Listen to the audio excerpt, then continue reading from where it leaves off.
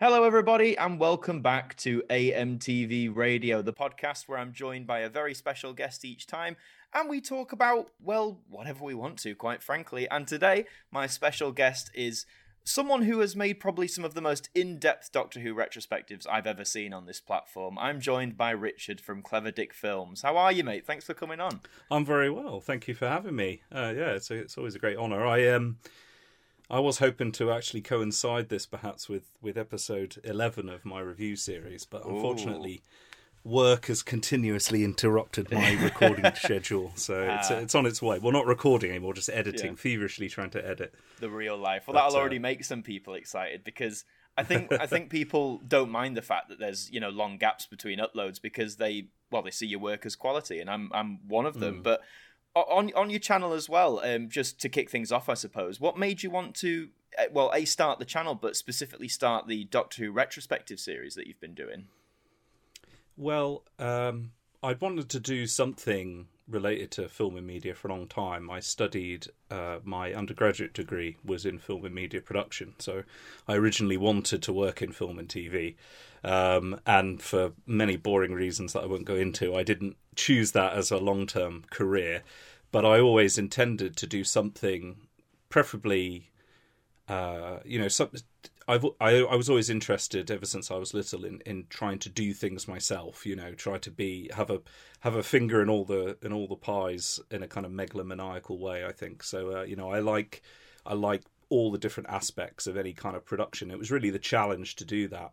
I'm a teacher by day, and for the first 6 or 7 years or so of being a teacher, I rather naively thought that I would be able to balance these two objectives, but it didn't come about. So a few years back now, I took a step back from the level of responsibility that I had as a teacher, so that freed up a little more free time, and that kind of coincided, funnily enough, with I've watched Doctor Who for as long as I can remember, but obviously the DVDs were released in a sort of ad hoc way. You'd get a bit here and a bit there, and I was buying them from when they began, so it got to the point, I think this was about 2015 2016, that pretty much all the stories that were extant were available, and I had enough money to finally fill in the gaps in my collection, and I thought, well, why not watch, just for my own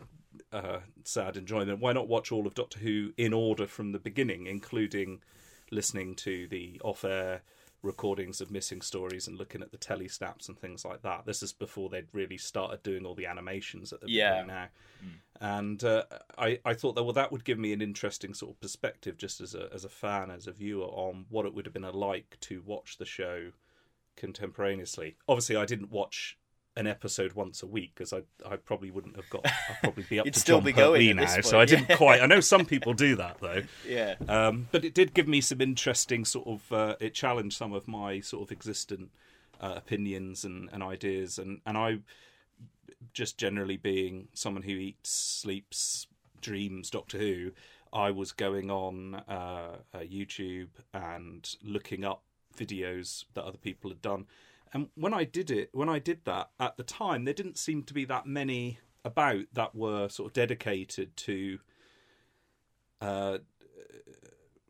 sort of giving production information about the programme. A lot of opinion pieces, and that's fine, although I disagreed with quite a lot of the sort of controversial opinions that were going about. But I wanted something that was perhaps a little bit more affectionate. And then it just sort of occurred to me, well, why don't I just do it myself? So I wasn't sure of all the ins and outs, things like copyright and all those kinds of things, and whether it would be allowed. But I sort of knocked off an introductory, just off the top of my head, an introduction to a series that I hoped to do, which would sort of outline why I like Doctor Who and why, and it was really just an exercise in editing some clips together. I uploaded it to YouTube, and I thought, well, we'll see. If maybe it won't be allowed. Maybe that's why I'm not seeing the kinds of documentaries that I wanted to see, because the BBC wouldn't allow anyone to use all these clips. And I was right; they don't. But they were very. I mean, I wasn't actually I've never been in contact with anyone from the BBC. But of course, every time I upload a video, there's a sort of a sword of Damocles that hangs over it for a few days, because it automatically gets flagged and blocked worldwide. The BBC are quite strict in that regard. I don't think every media company is automatically as strict as that, but they sort of automatically block it. And I thought, oh well, that's that then. But I thought, well, I'll just appeal it, because you can dispute the claim. And I said I had no intentions of making any money out of it. It was just something for fun and for entertainment kind of thing. And so I appealed the decision and said, look, I don't intend to make any money out of this. I'm happy for it to be unmonetizable, because I didn't really want adverts and anything on there anyway. I've got a bit of a problem with advertising. And the block lifted in the sense that they said, okay, it can be seen, but you can't monetize it. So I was happy with that, and I thought, right, okay, now let's get to work on the actual series. So, and I've been working, I think this 3 and a bit years now I've been sort of doing it, and I think that was what it was it was partly a way of experimenting myself with the kinds of things that I could do from home, with the equipment and software that I had, and to really try and offer something that I think a lot of people might not ease, because I felt that there must be some reason other than my own personal enjoyment that I've got all this stuff in my head. I think it's the teacher in me that I feel like knowledge and the joy of learning about something should be shared. That sounds a little bit twee or idealistic, but I like sharing knowledge, and I like learning new things. So I think that was partly what it was about, really. No, I think and it comes across, obviously, it's a very passionate project in the sense of how in-depth it is, but also I think how accessible it is. I mean, I watch it as someone who, well, by now has watched, as you say, like yourself, everything that's available, animations and whatnot. And, but I think for someone, I think in my head, if I showed this to someone who maybe, say, only knows the new series or has a fleeting knowledge of the classic series, they'd still be able to enjoy it. I think it's a very accessible series that you do, and I think that's good. I think why people, part of the reason why I think people admire it so much is I know people, myself included, who have thought, oh, let's do a Doctor Who like brief history of or retrospective of, but then I think when you actually sit down and look at what there is, you're like, oh my god, there's so much. And then, like, I know I wanted to do it. I did a brief history series for a while, and people were saying, oh, do one on Doctor Who, and I'd be like, yeah, of course, I love Doctor Who. And then I sat down and was like, right, yeah, so the Hartnell era, that'll be about 20 minutes. It's not really a brief history anymore, is it? So, I think it has been quite a mammoth project. And I like that. I'm someone who thinks quite in the long term. I'm quite a patient person. So, I thought from the outset, this is quite an ambitious project to do. But I thought it would be different in a way, because it wasn't something that you can just sort of rattle off kind of thing. A lot of people are very, or not, I don't think people are told when they go on YouTube, start making channels, that they've got to all be about, get your content out, do it quick and all that. Yeah. And I wanted something perhaps a little bit more, I can't think of the word, but a little bit more measured, perhaps, a little bit more prepared. I mean, some people have criticised, perhaps fairly in the past, that the scripts that I write are very, they're not necessarily written to be spoken. They're more like something that has been written down. And I get what they're saying, because there are in there some very complex sentences that I go through which aren't necessarily easy on the ear. But I think that's part, like it or not, I think that's part of the USP, if you want to use horrible corporate phrases like that, for my channel, that it is a bit different. Although it is YouTube, I didn't necessarily want to make something that was so obviously kind of home made. Yeah. I wanted it to have an air of I can't think of words which don't sound that they're disparaging other people's, and I don't mean, but I've always tried to do it as professionally as possible, partly as a way of saying, well, to myself, seeing what I could produce that would and I think all of your comments and views sort of stand by that, on how people have reacted to it. And I think, as you say, having a USP or a unique selling point is I mean, it helps on YouTube, definitely, because you could argue, in the Doctor Who world, like, there's so and it's great, there's so many of us who dedicate videos to Doctor Who and all the wonderful realms of it, that some would argue now, starting out, say, oh, I want to do Doctor Who, but they say, oh, I don't know what I could do that stands out from X, Y, or Z. So I think the fact that you found sort of your, if you like, niche in it, or your passion project that you're driving forward, I think that's great, because YouTube, I think, as the years go on, I know it was different like 10 years ago, but as the years go on, I think it's harder to not only grow your audience, but find your niche in a way that works with YouTube. So, well, I think. Oh, sorry. Sorry. I think sometimes the emphasis for a lot of people is this idea that if they start on YouTube, they have to go full in, and they have to get on every single social media platform and promote themselves. Which if you want to stand out from the crowd, I understand that. But sometimes I think the motivation behind it is, I want to be a professional YouTuber, I want to make lots of money. And they start off from the beginning. They want to look at all the tricks. How do I, get the algorithm to promote my videos and all this. And I think sometimes that's kind of running before you can walk. I think you have to establish, what are you? Yeah. What is the content that you're making? And then, if that's something that people want, then obviously there's going to be a demand from that. It's like build it and they will come kind of thing. Yeah. So I do feel quite vindicated and very pleased that, I haven't really compromised on that original idea. And, lots of people have come and enjoyed what I've done and complimented me for that, Yeah, so. I think as you say, like the YouTube eco cycle, if you like, sadly is very much placed on the algorithm. And as you say, I think that factor sort of pressurizes a lot of people, as you say, to make content fast, keep getting it out there, do things that please the algorithm. Because I've always said this, like YouTube seems to punish, the more creative and unique you are, the more YouTube seems to punish you for it. It's like, as you say, if you use clips from the show but in an interesting way, or if you use music but you're not doing it to make money, it's just to fit the scene or whatever you're doing,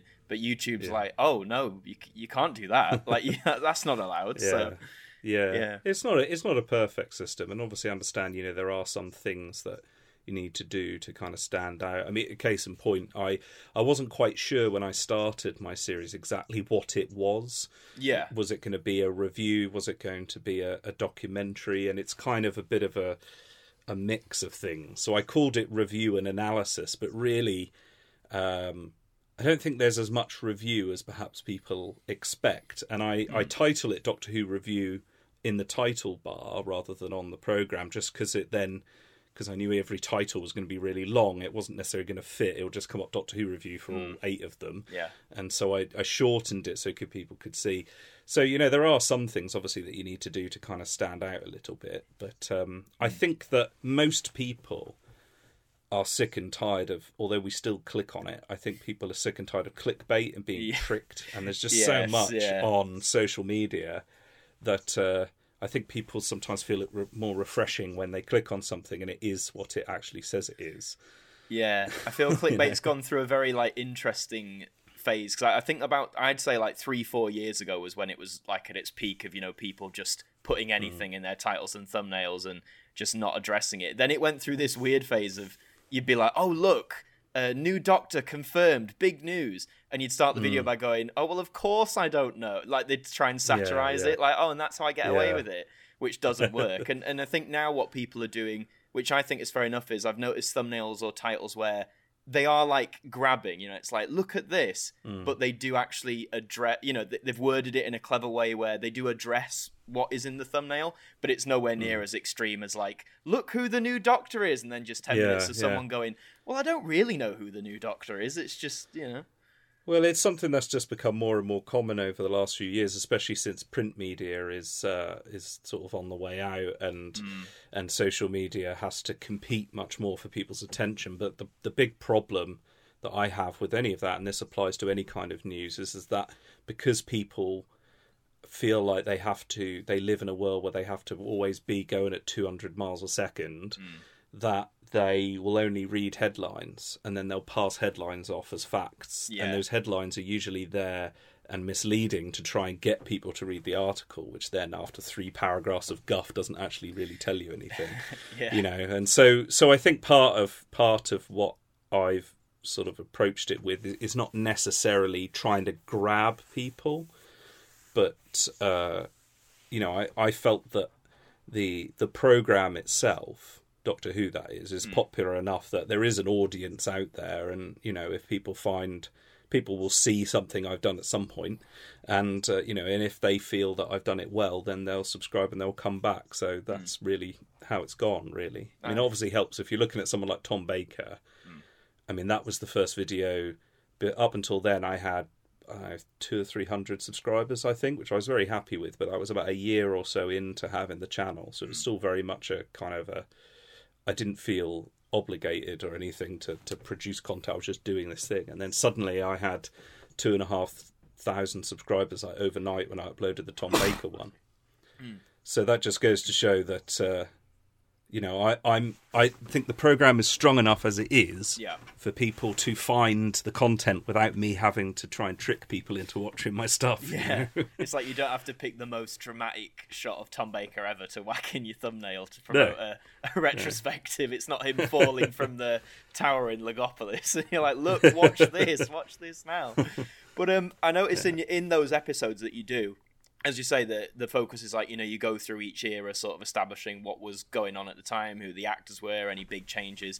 But what I do like is out of all those stories, instead of necessarily going through every single story of whatever era it is, you sort of, cherry pick particular stories. And I think the bit I like is you don't necessarily go for like, all the popular stories. It's stories that you think offer something if it's different, or if you like it for a specific reason. Because I think, again, when people see series where it's like, let's talk about every episode of Doctor Who ever, like, especially newcomers are like, oh god, like, what is all this? Whereas I think your videos, again, it's like, if you want a good Sixth Doctor story, for example, here's X, and if you want an interesting one, here's Y. So was that a conscious choice when you started? Did you think, I'm not going to cover every story, I'm just going to do certain ones, or was it something you did as you developed it? Or I think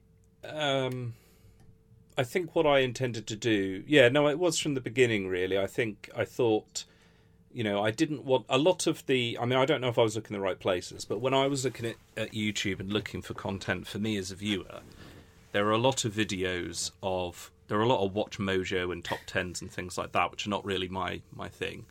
But there were also a lot of videos of people who'd filmed like their entire bookcase, and they were going through each individual book, naming them. And I thought, well, that's nice. You're sharing your passion. You're showing these things. But for me, I knew those books. I wanted to know what their opinion was. And because they were looking at 200 or so that they'd collected on their shelf, there wasn't enough time, unless they'd done a 9-hour video, to go into depth into any of them. So I thought, I always knew from the beginning, like you said when you were thinking about your look back, I wasn't going to be able to cover everything. So I thought, well, partly what this was about my thoughts and feelings watching it through again. So I thought, well, which I'm going to zoom in on this story, on a story. What should I pick? And I thought, well, it would be the one that, when I think of the era, it wouldn't necessarily be the best one, or have all the best bits in it, but one that would in some way typify or exemplify the aspects that I enjoyed about that era. And so, sometimes I've consciously avoided a story which I feel has been discussed in depth a lot places elsewhere, in order that I look at, present something a little bit different to how, like you say, new viewers will probably, when everyone talks about Tom Baker, they probably say, right, look at Genesis of the Daleks, which I did do in the end, but that I was think it's a hard one to skip over in that sense, I think it's very significant for the history of the show. But say something like Peter Davison era, I felt, and always have felt, that the one I chose is very sort of overlooked a lot of the times. The Visitation, a lot of people kind of disparage it or just say, I've always enjoyed personally. I think that sometimes there's ones which, okay, if you were to put it up against other stories of the era,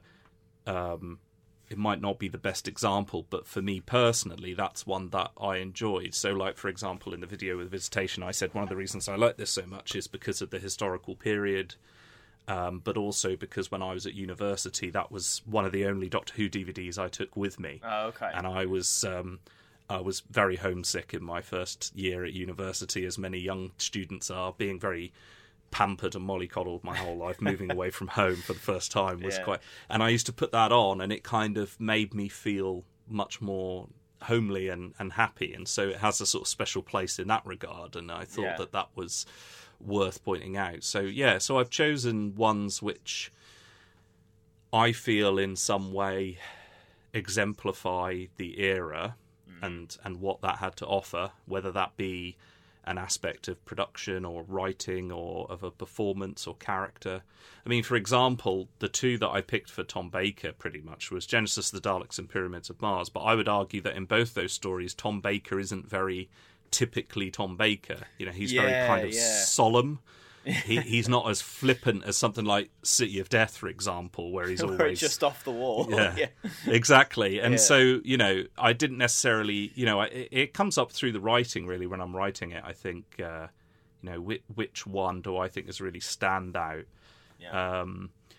Now that I've done more and I've become, I think, better at doing the writing and the production side of it, I do look back at some of the early ones and think, well, I'd like to go back at some point and sort of add in a bit of detail, especially with the William Hartnell era, about the origins of the programme. I felt I won't go into too much detail here because, you know, but now I feel that there's enough, my sort of series is established enough that I think that people will be more interested in some of the major origins. I just sort of skipped straight to the casting of William Hartnell, and I feel I kind of did a disservice to a lot of the people who were involved.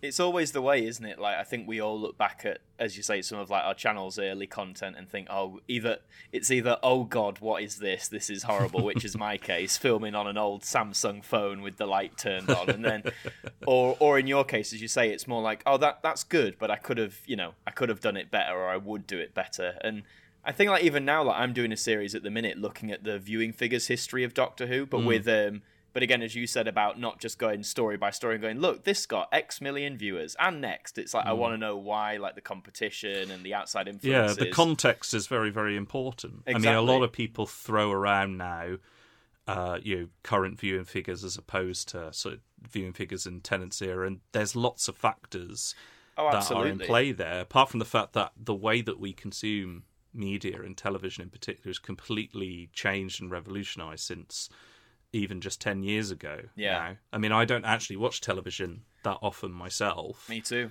But I do watch a lot of programming, which in other ways, you know, and because a lot of people have smart TVs now, a lot of people are watching on demand and everything. And the way the expectations that people have towards television programs have changed a lot as well. So I think that very much underpins a lot of what I've tried to do in a way, because in my episodes I always try and contextualize some of the factors. I mean, I've always loved the kind of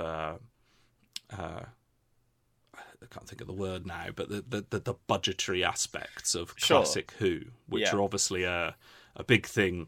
Probably more so when during the Wilderness years, that was kind of the stick that was always used to beat it with. Yeah.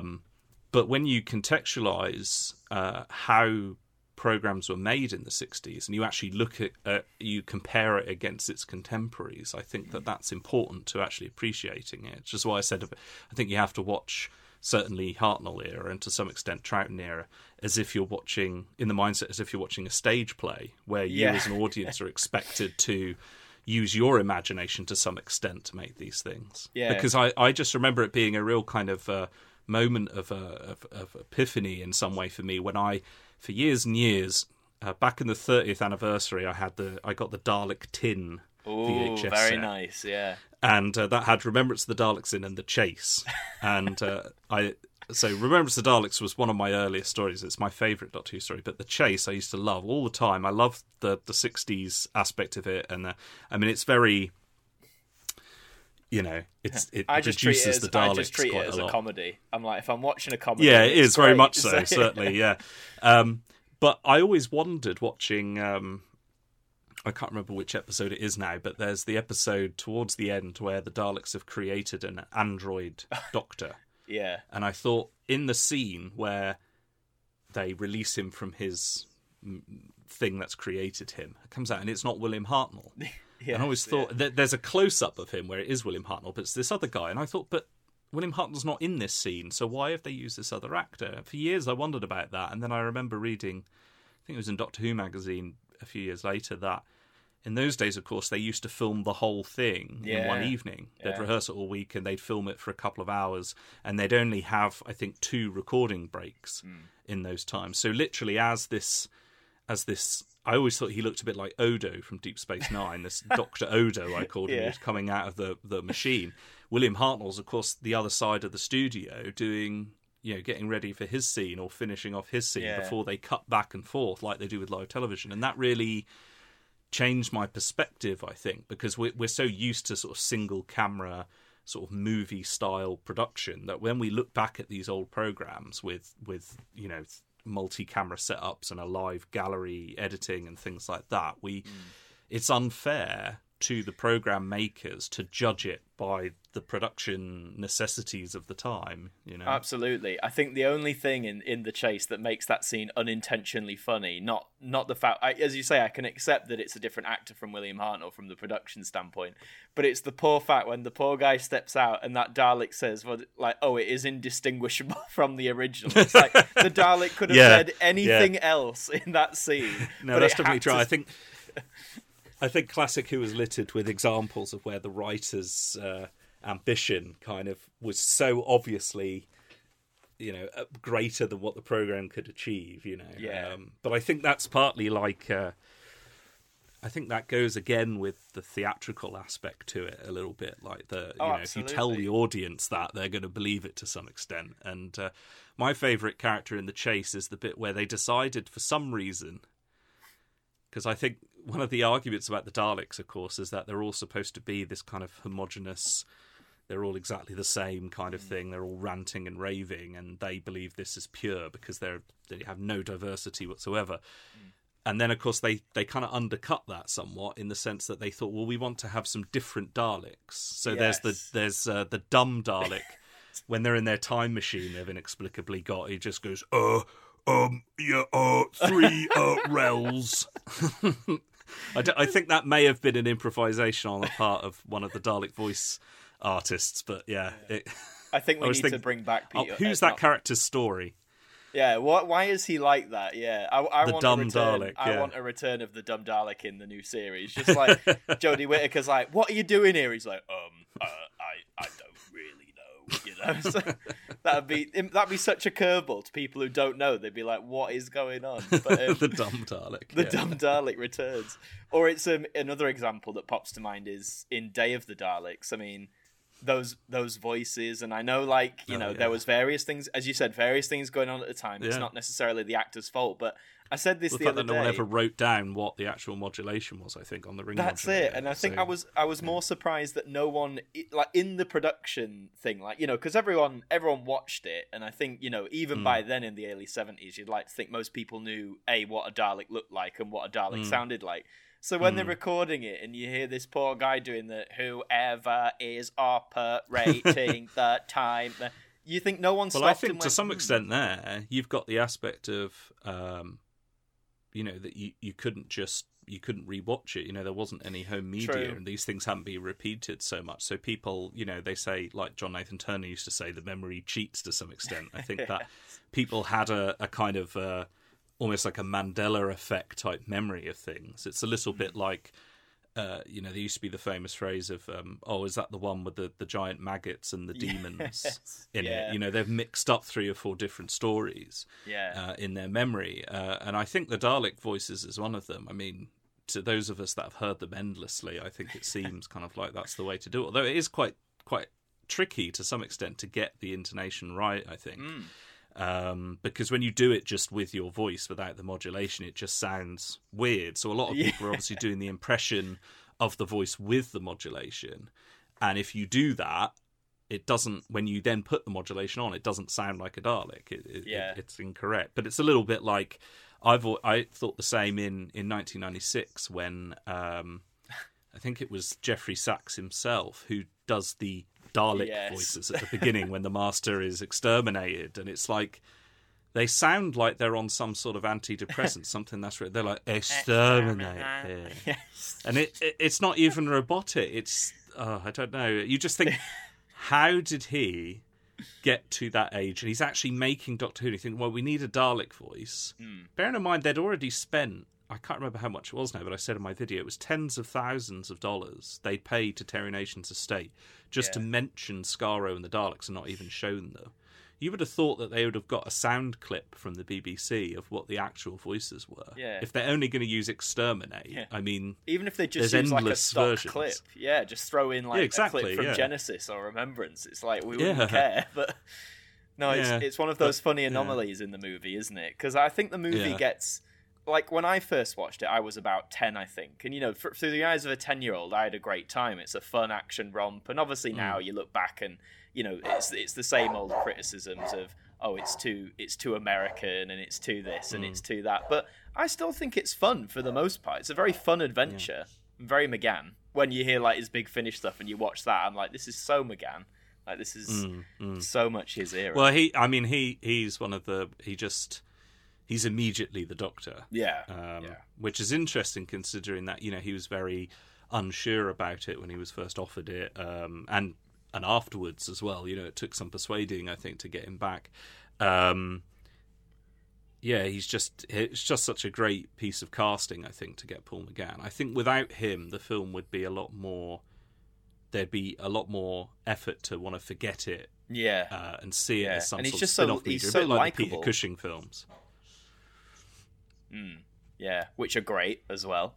But I think the Wilderness Years episode that you did was actually probably my favourite episode of your series so far, just because, of course, it's this like black period of Doctor Who that either like you were there and you experienced it, or you weren't there and you hear people say, ooh, the Wilderness Years, when there were all these like edgy books and all these like fan film projects. And like I've not managed to experience like all of the Wilderness Years media, like the Virgin books and all that sort of stuff. But from what I have seen, I mean, it's expensive as well. I don't know if you've seen on eBay some of those books. They're running for high prices now. Well, I'm very lucky to have a full set of the New Adventures novels, including Long Barrow and The Dying Days, which I got. They weren't cheap when I got them, but they're a hell of a lot cheaper than they go for these days. Well, that just shows how that mystery. I think that's one of the things that I always loved about Doctor Who, because I came to Doctor Who and became a Doctor Who fan in that Wilderness Years period. There was that joy of discovery and that mystery of all this lore and all these missing episodes and all these books and stories and developing continuity and canon and all those kinds of things that really drove it. I think it's ironically named, although it's the Wilderness Years, there was probably more content and more kind of creative efforts going on during that period than at any time, even today, even in the Tennant era, where there was this merchandising blitz on everything, but it was all BBC branded official, whereas there was just this, because no one really cared that much about Doctor Who. I mean, BBC still would gladly take the money for the videos and of course. That, whilst bad-mouthing it all the time. And they would be protective of that copyright. There was less...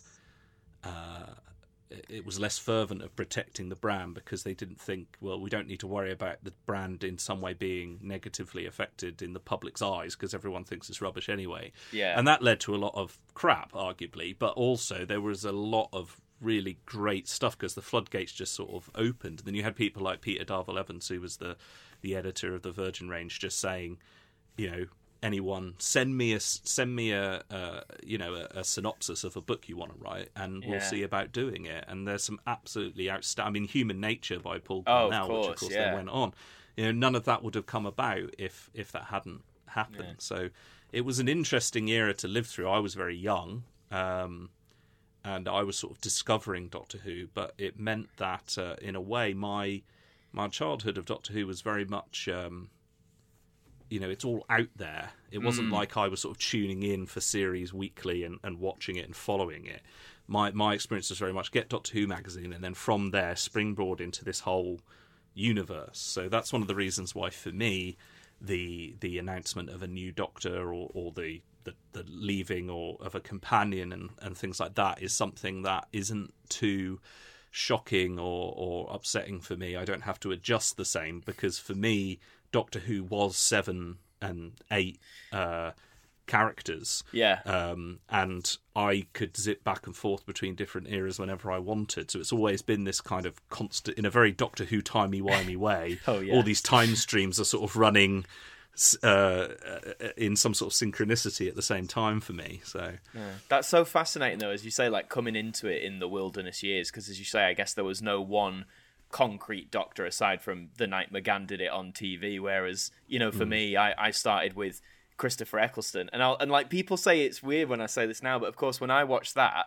like I didn't know what Doctor Who was before that at all. Like I don't think I even knew what a Dalek or a TARDIS was, because, you know, in the early 2000s, I'd argue in the mainstream, I know Big Finish were well at work and all that sort of stuff, but I think in the mainstream the early 2000s was Doctor Who's lowest point of it. There were parodies here and there, but you know, they were on like late night shows and things like that. So after my dad said, "Oh, this is coming back, you'll like this," and he sat me down, and I loved it. But I always remember, you know, David Tennant appears, and naturally I went, "Who's this?" I was like, "What's going on?" And then learning about regeneration and the fact that there were 8 other people who did this before. And then as a 9-year-old, I think that's the best time as a kid to get into the classic series now. You know, when you're young and you're like, "What? There's so many more adventures with different Doctors. That's incredible."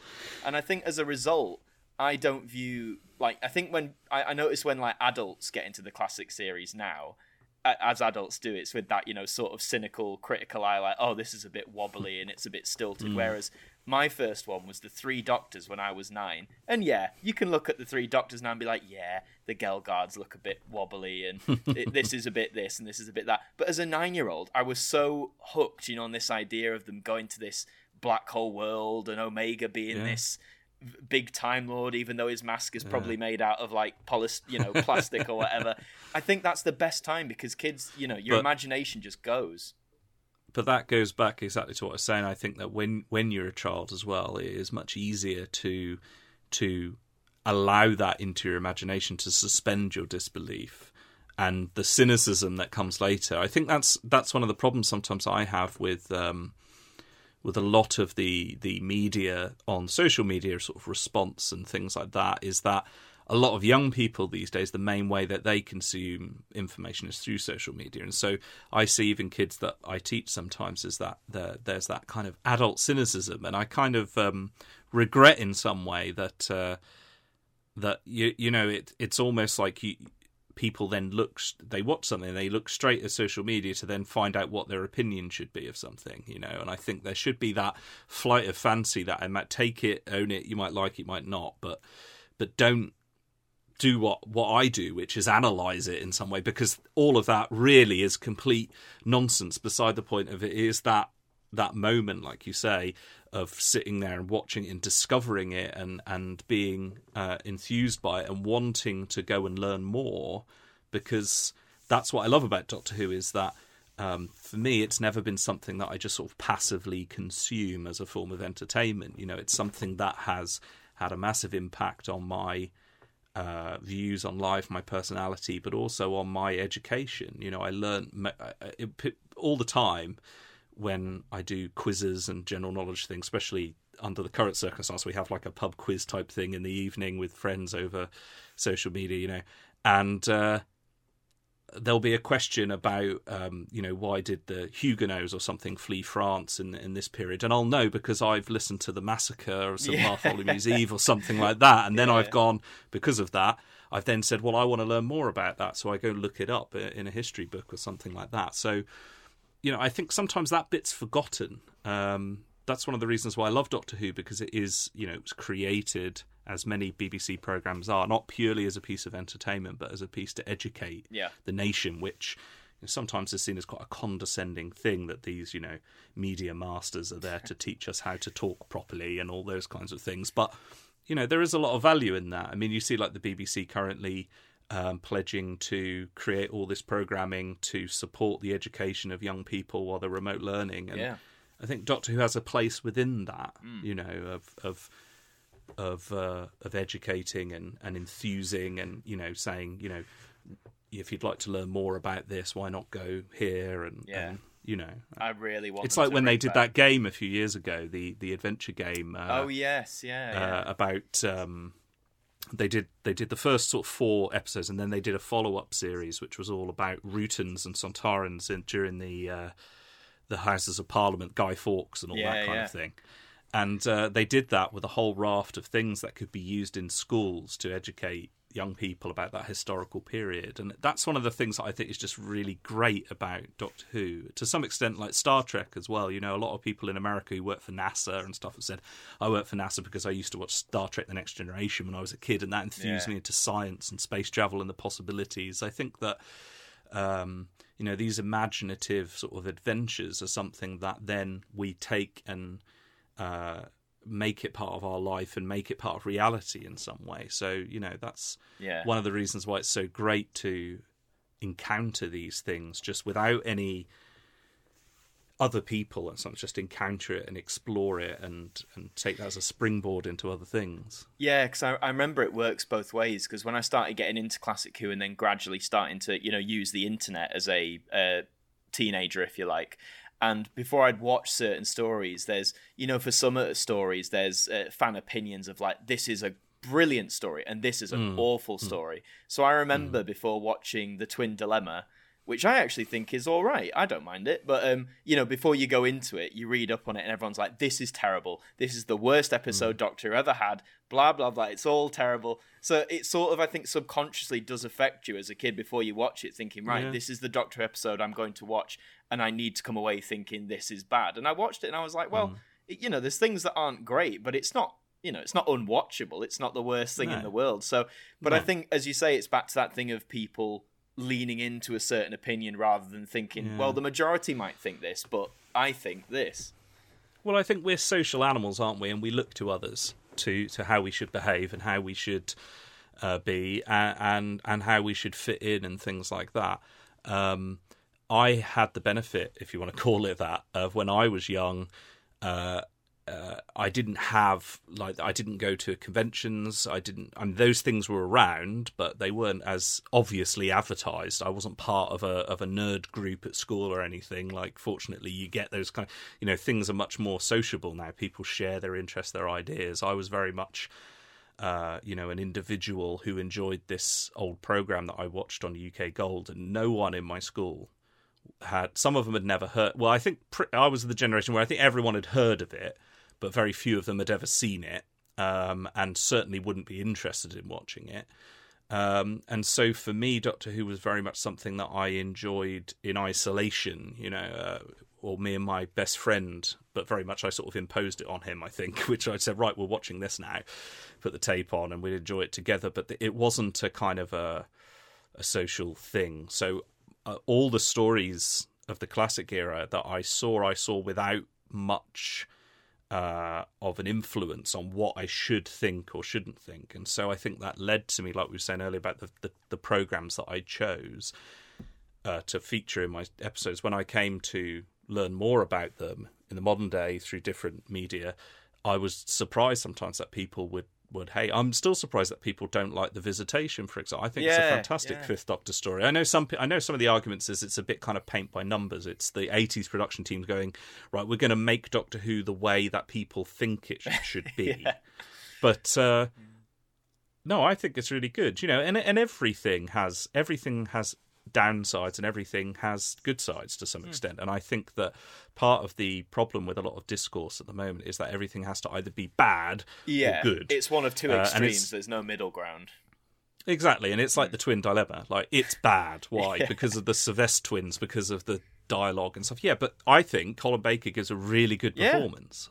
Yeah. Albeit arguably, of course, of an incarnation of the Doctor doing things that don't really fit with his character, and there's not really a payoff. It's kind of forgotten about later on, and so you're kind of left with it. Is he good now? Was that just a fleeting thing? And you know, but still, you know, there are some really good aspects to that. I mean, if you compare, I'd rather watch The Twin Dilemma than say Warriors of the Deep. for example. And I again, watched that that has last some night, good funnily aspects. Yeah, I think when I rewatched It has that, great 'cause- aspects. Yeah, I haven't watched it in quite a long time, and I do remember going into it. I was like, "This is the story that was most affected by the snap election of 1983." Thanks, Maggie.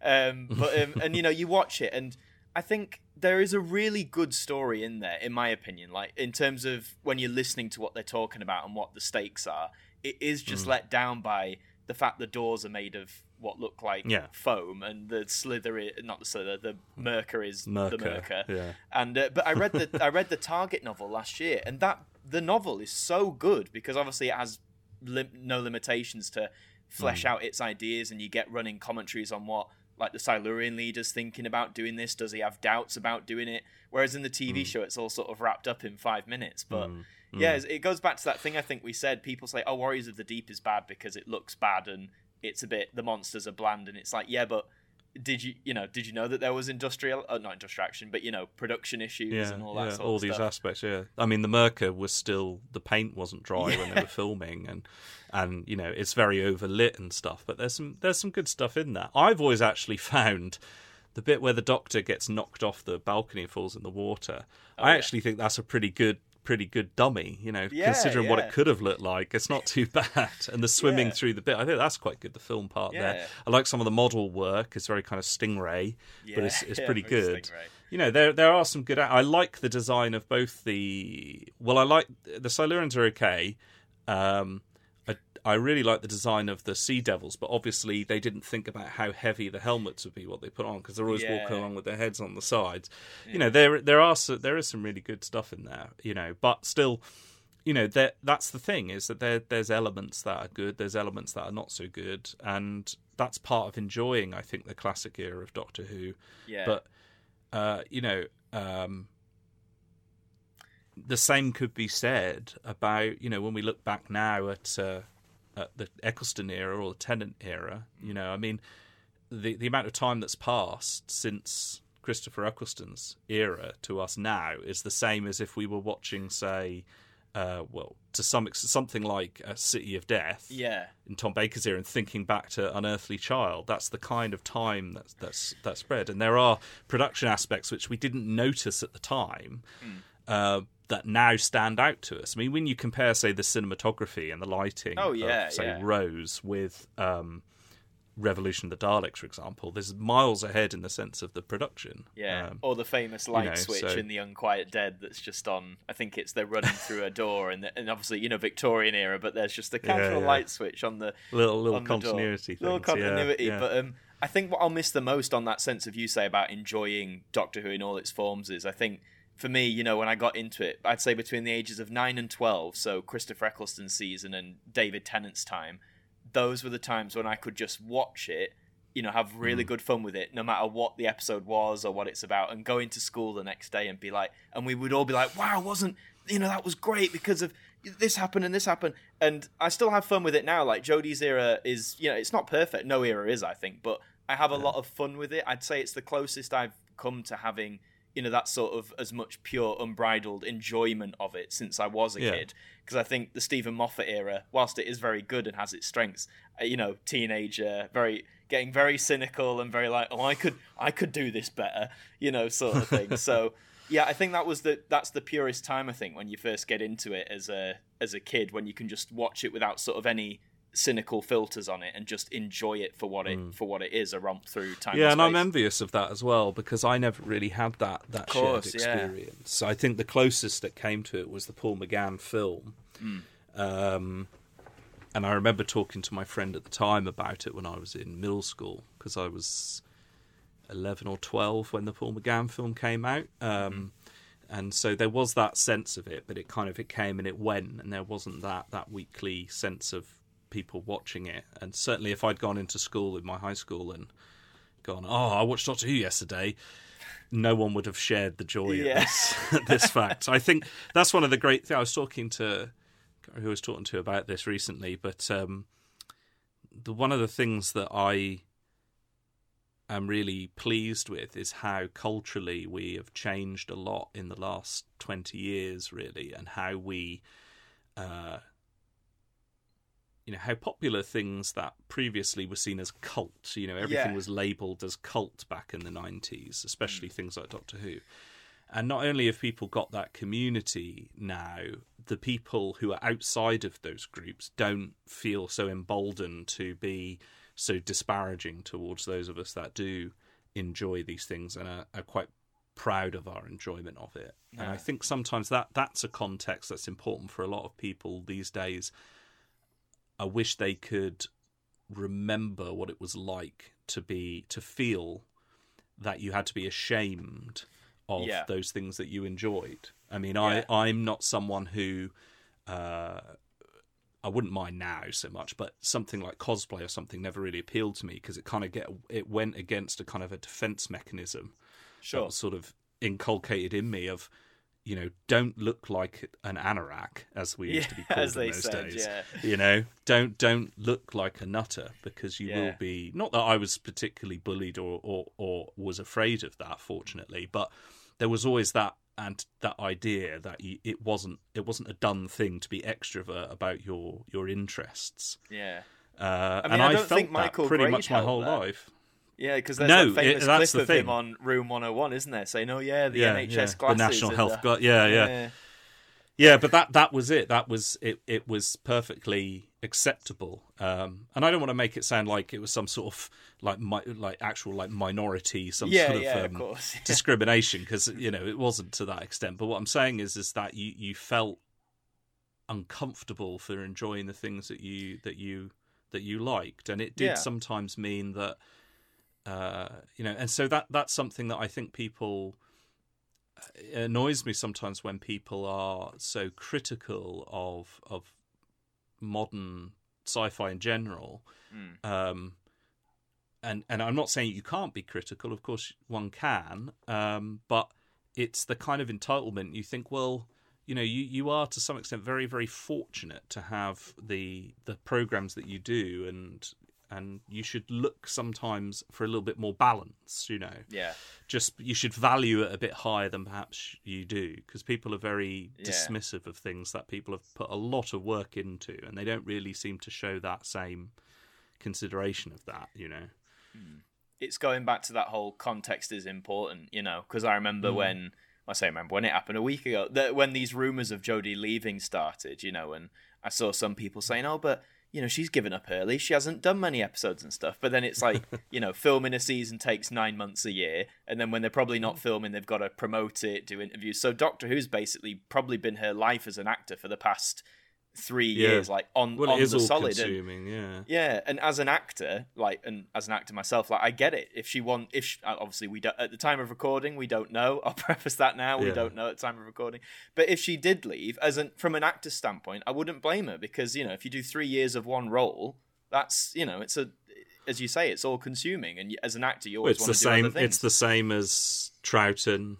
Yeah. It's the same as Peter Davison. It's the same length as Capaldi, Matt Smith. It's the same length. Obviously, it's not necessarily the same number of episodes because there's other production issues to consider. I think the reason why people might be surprised a little bit is because the 13th Doctor hasn't had as much of an opportunity to really develop in the same way that Peter Davison's Doctor did. He had 3 companions. He had longer stories, more episodes.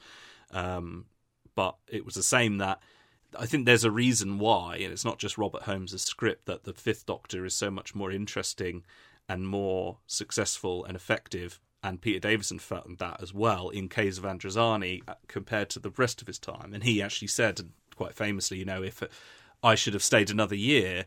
So, I think that this coming season is a great opportunity for them to develop the Doctor a little bit more. Not even develop, because the Tom Baker quite famously said about the Doctor isn't a character like normal. It isn't an acting part, because the character can't develop. He has to be the hero.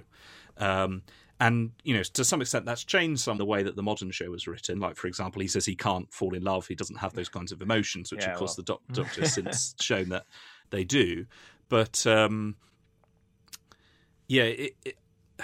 the the Doctor very much is the incarnation, isn't someone who's supposed to go through massive, tumultuous changes. I think that people see the Tennant era as the template for how all of Doctor Who should be.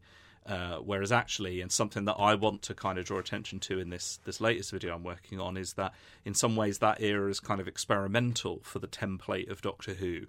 The idea of him being, incredibly. Sometimes it might be slightly controversial. I am being quite positive about that era as always, but there are some points I want to make that I think people overlook sometimes of how megalomaniacal that Doctor is and how reckless he can be from his beginning. Even before we get to the Waters of Mars and his kind of Time Lord Victorious kind of thing, even before then, there's some worrying trends in his character which I don't think were entirely addressed going forward. But that was very much unusual, the development of his character. No, absolutely. And I think a reason, as you say, why a lot of people think, that sort of style and template is what Doctor Who should be, is because obviously David Tennant's era was sort of the explosion of it back in the mainstream. I mean, that was the peak of going back to like being in school. That was the time in school where everyone watched Doctor Who. It didn't matter who you were and you could talk about it. Whereas I remember when Matt Smith came in, and I conveniently enough went to secondary school then, like some people still, you either carried on watching it or people just stopped because, as you say, they couldn't, not necessarily because of David Tennant, but because obviously in Stephen Moffat's time there was less of like the Doctor, say, falls in love with a companion. It's back to, he has companions who might fall in love with other humans, but it's not the Doctor and the companion sort of thing. I think when that element was retracted a bit and things went different, people shut off, because I think, as you say, those who were brand new to Doctor Who, like didn't know the classic series, were brand new to it, thought, right, Doctor Who is a show about a guy who every now and then has a companion who he kind of maybe has a thing with, and then they leave. And I think when Matt Smith came along and it's like, oh wait, his companion is marrying another human, and then it's like, oh, Clara, they're sort of flirty, but they're not really a thing. Do you know what I mean? I think that's where a lot of people switched off, because like you say, their perception of what Doctor Who wasn't there anymore. Well, I think there's a lot of quote unquote gatekeeping generally, and it isn't just amongst people who are like old school fans, know everything like me or something. It's people that have come and they've got a sense of what the show is, and then they say to everyone what they say the show is, and yet these people have different ideas of what the show is, and they're kind of all right and wrong at the same time, because one of the unique aspects of the program is there is many different kinds of shows, and some of those elements will be more popular with the mass audience than others. And obviously, as a program makers, the BBC have to make something that will appeal to the widest demographic and all that nonsense. But I think that the central core of Doctor Who remains, and for me, that's the thing that I enjoy. And so I can, like I say before, when I was a fan in the Wilderness era, I was looking at arguably very different eras of Doctor Who on a daily basis. If you compare the Sylvester McCoy era, say, with the sort of Graham Williams, Tom Baker era, those are very different programs to some extent. The core, the characters, the iconography is there, but they're very different programs, and it's just the same now. So I think there are always going to be people who, I just wish people would say, well, look, I'm a fan of this era, that's what I like about it, and I don't like this, rather than going, it's ruined, I hate it, it's terrible, fire them all, I want it back the way. These ideas of bring back David Tennant, it's like, it doesn't work like that, I'm sorry. It doesn't mean that any of that is gone, though. It's like anyone who throws their toys out of the pram when they remake something or they change it. That stuff is still there. It's not going anywhere. And the thing is, unfortunately, we don't have a time machine, and we can't go back in time and do the same thing with the same people. So, things have to develop and change. If not, they stagnate and then they get forgotten about. If it was up to series 13 with David Tennant doing the same thing every year, it would have been cancelled long before now, and no one would be watching. He did the right thing of saying, this is the time when I should leave, and that's unfortunate, but that's part of life, really, isn't it? No, that's it. And you again, can't always capture lightning in a bottle twice. No, and again, as from an acting perspective, he wanted to do other things, and I think Peter Capaldi, same. I think they've all said it to some degree, when they've asked. It's like, oh well, I want to do other things, because I think we've also got to remember these guys. Like, some of them have been fans as a kid, like David Tennant and stuff. But it's like, just because they enjoy the show doesn't mean once they've got it, they're like, right, I'm going to do this for the rest of my life. Well, I think also when you're in it, yeah, it's a very different thing. Oh, I did wonder the other day when I was editing whether David Tennant can still watch Doctor Who as he would have done beforehand, having been the Doctor. And I don't just mean enjoy it. I'm sure he does watch it and enjoy it, but I mean, does he still feel about the programme in the same way now that he has been a part of it? I think the only real Doctor Who really disappeared into the role is arguably, of course, Tom Baker. And, as much as I love the Tom Baker, I felt, and he's felt, and other people have said many times, that he should have left earlier. But for him, it was kind of an all-consuming thing. He was that character inside and out the studio. And he got lost in that role, and he was the Doctor, and so it was very difficult for him to give up on that. And I think his last few seasons suffered as a result of his sort of disappearing and blurring of reality to some extent. Because I think there's certain moments in particularly seasons 17 and 18 where you can sort of tell what's a Tom Bakerism, if you like. Not always necessarily to his detriment, but there's just certain things he does or says where you're like, Tom Baker definitely either ad-libbed that or added that in the script. And yeah, it's a fine line, isn't it? Because, of course, in any production, it really, ideally an actor should obviously have their own ideas about the character and the part, but ultimately you're at the behest of your director or producer. And if it's always that fun. Even now you see it in the industry, people I've been in rehearsal rooms where someone's had a certain idea about their character and the director's gone, no, try it like this, and they've been very staunch about it and gone, no, but I think the character should be like, and then it's that question, isn't it? Where's the line? Where's the compromise? Who holds the most share in the power, so to speak? Well, I think in the days of Tom Baker, it was very much who could swear the loudest and who could shout the loudest. I think he met his match in that respect with John Nathan Turner. But he very much got his own way a lot, and you can see that, can't you, in behind the scenes footage and things that get out there somehow. Never officially released as such, of Tom Baker swearing his head off about teacups and things. But he got sort of proprietorial. I think Hartnell was the same as well. And he, again, you could say he was in that character, but I think that it's significant for Tom Baker for his career, because after that he struggled for a very long time to sort of, I don't think he necessarily wanted to distance himself from the part, but he struggled to play a part or be offered a part that would be in some way not that version of Tom Baker in Doctor Who.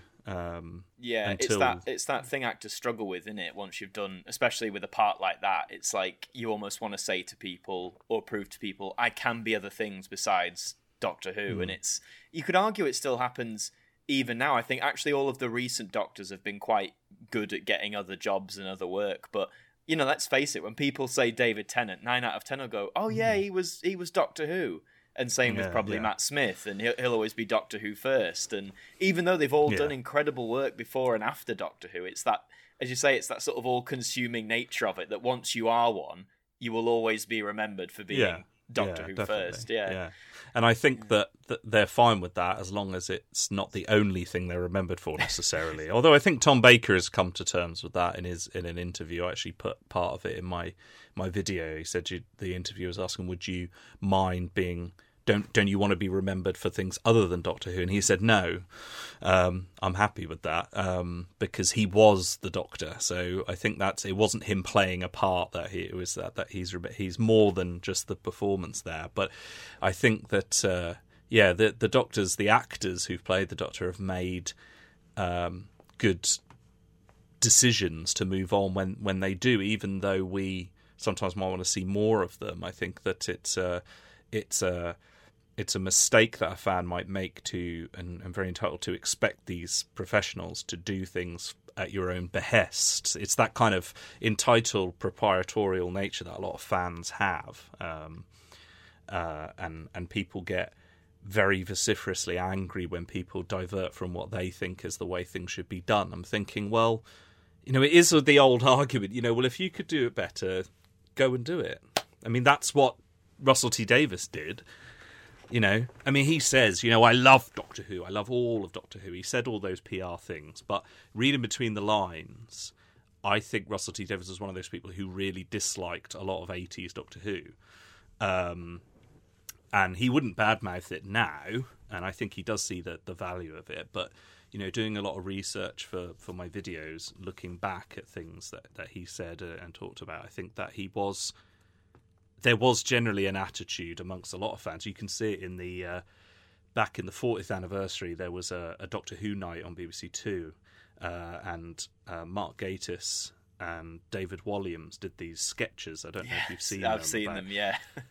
And there was a joke in the first one where it's the joke where I don't know who it's supposed to be, someone like Anthony Coburn or someone comes in and he pitches the whole 25 years of Doctor Who in one go. And there's a bit where he says, well, who are we going to get for the Doctors? And he names them. And then he says, what about when we get to the 1980s? And he says, oh, anyone with an equity card, basically. And they had to cut that bit out because people like Peter Davison and Colin Baker got quite offended by that. In fact, the language was a lot harsher, which I was surprised was on BBC Two, even in those days.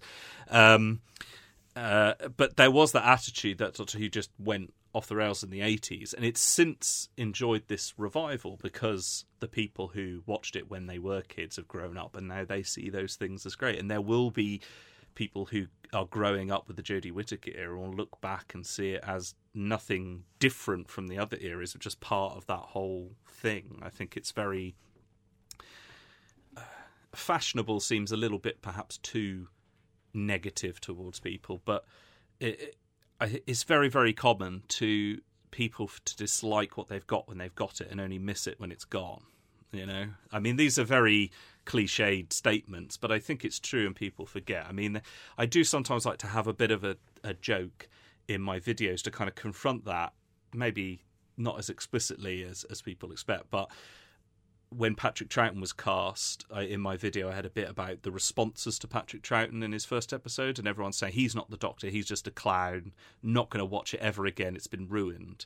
And in my research I just found these really funny because it was so parallel to what had happened more recently. And then I had when I looked at Tom Baker as well, you know, two Doctors, Troughton and Baker, are seen as definitive incarnations of Doctor Who. You're just very inarguably like greats usually, and both of them had very negative responses at the time. And then in my David Tennant one currently, I've came across an interview with David Tennant where he was talking about how when he was cast, and obviously his casting was leaked, he went on Outpost Gallifrey as a fan just to see what people were saying. And there was a whole list of people saying, that's it, Doctor Who's dead. I'm never watching again. God. How can a guy who looks like a weasel play the Doctor? I'm not going to watch this. And he said, right, I'm not going to use social media anymore. So it's a tale as old as time, basically. I'm not saying that these people's opinions don't count. I'm just saying, or it's that the ones who aren't repeat, just... don't they? Yeah, you know, it's not unusual. And just because some people have said they don't like this doesn't mean everyone thinks that. Yeah. You know.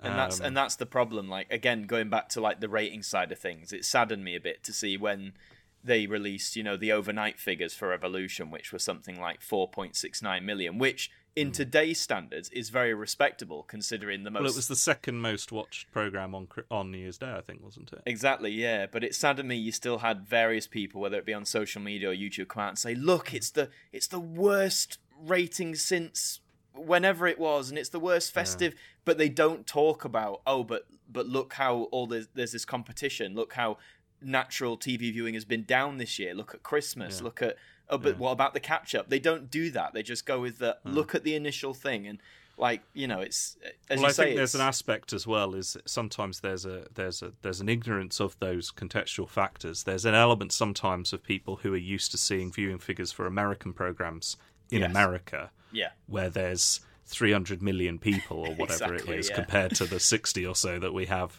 in the UK.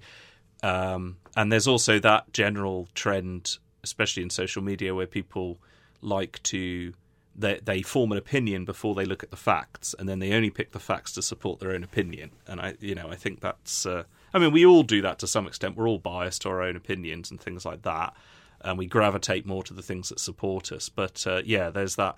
I try to be objective in my reviews, but not so objective that there's a complete sense of me being just presenting information. I do think part of the point is YouTube, after all, that there is an element of me in there, and an element of editorializing and things like that. But at the same time, I think that there's a niche there, and there still is for channels that are looking at it more objectively and presenting information a bit more objectively. Just in general, everyone feels like they have to pick a side. I mean, this idea of there being a central opinion doesn't seem to be acknowledged a lot anymore. No, I mean, my stance has ever since I sort of got into really using social media to engage in fandoms like Doctor Who, my opinion's always been, I'll have what I think. And you might I could say The Twin Dilemma's the best story ever, and you could be like, no, it's not. It's really, but I think it's bad. But I'll end it by going, okay, you don't enjoy it, fair enough, but I really do. And if you're like, yeah, fair enough, in an ideal, nice, cozy world, that's what all debate should be. It's like, here's two differing opinions. We don't agree, but we respect it. Whereas I think too often not. It's when it gets personal and when it gets nasty is where I'm like, this is not. Well, people jump to the old ad hominem attacks. Yeah, pretty quickly. Or it's like, that's look at quite... you, like are you just a teenager? You don't know anything. It's like, well, that's got nothing to do with the argument. Yeah. So yeah. No, I do encounter. It's mercifully few times on my channel where I've responded and got into a discussion with someone who is like that. I do get, like any channel that has they're always a decent amount of views, you're going to get people who troll and things like that, and it's knowing when to engage and discuss with someone and when it's not. But generally, I think people appreciate that the way that I present the information is informative, but not completely biased one way or another. So, some people have come on and thrown out the usual buzzwords at me, SJW and all this kind of thing, The old favourite, and it's like, I mean, if we're going to look at the literal meaning of social justice warrior, surely that describes the Doctor in Doctor Who. So if you don't agree with social justice, you're not really watching the right programme. Exactly, yeah.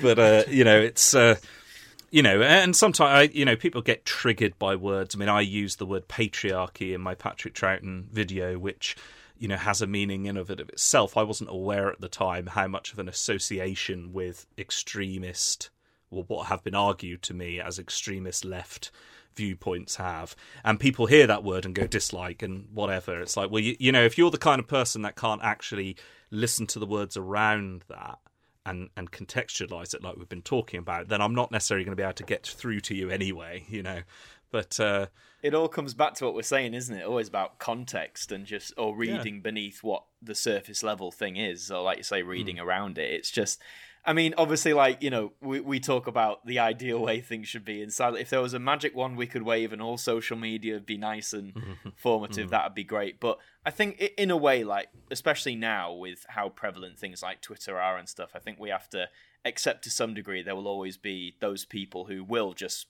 go on surface level, use buzzwords, But I think it's about, for us, because, sometimes I've read things where, I'm sure you're a lot more controlled, than I am. But, sometimes you'll read things that are looking to provoke a reaction. And, naturally, when you read it, you feel it inside of you. You want to just, write back and respond. But it's about, as you say, knowing when to engage and thinking, if I do this, am I sort of stooping to that level? Or am I actually going to come back with a real, a critical response here? Yeah, I think that gets to the core of a big debate generally, globally now, especially, in this last few months, of this idea of freedom of speech is not necessarily freedom to be heard or listened to. Do you know what I mean? Or be engaged with. Just because you have an opinion doesn't mean I have to listen to you express it if I find it offensive or unfounded. It is a fine line, between wanting to discuss something or someone. I think also there's a benefit for... My wife sometimes says, because I have in the past engaged in discussions with people, and she says, well, why do you bother? You're not going to convince them. And I said, well, maybe not. Maybe I won't convince them. There have been times I've been very proud to say where I've answered back to someone who started it off with quite an argumentative thing, and have said, oh, okay, I hear what you say, maybe I'll look back at that again, and I've been quite pleased with that. But I say that sometimes by not stooping to their level in the way that I might argue back with them, but by discussing and modelling a way, it's not so much for the person I'm responding to, but other people who might be scrolling through the comments, who will see that and respect the way that I've gone about it. So it's more for other people's benefit to some extent. But I think at the end of the day, you're looking at a subset of a subset of a subset. You're only going to get a certain subset of people who are actually watching YouTube and watching a video. You're then only going to get a certain subset of those people that might like and dislike. And you're definitely only going to get a tiny subset of people who are actually going to comment one way or the other on the video.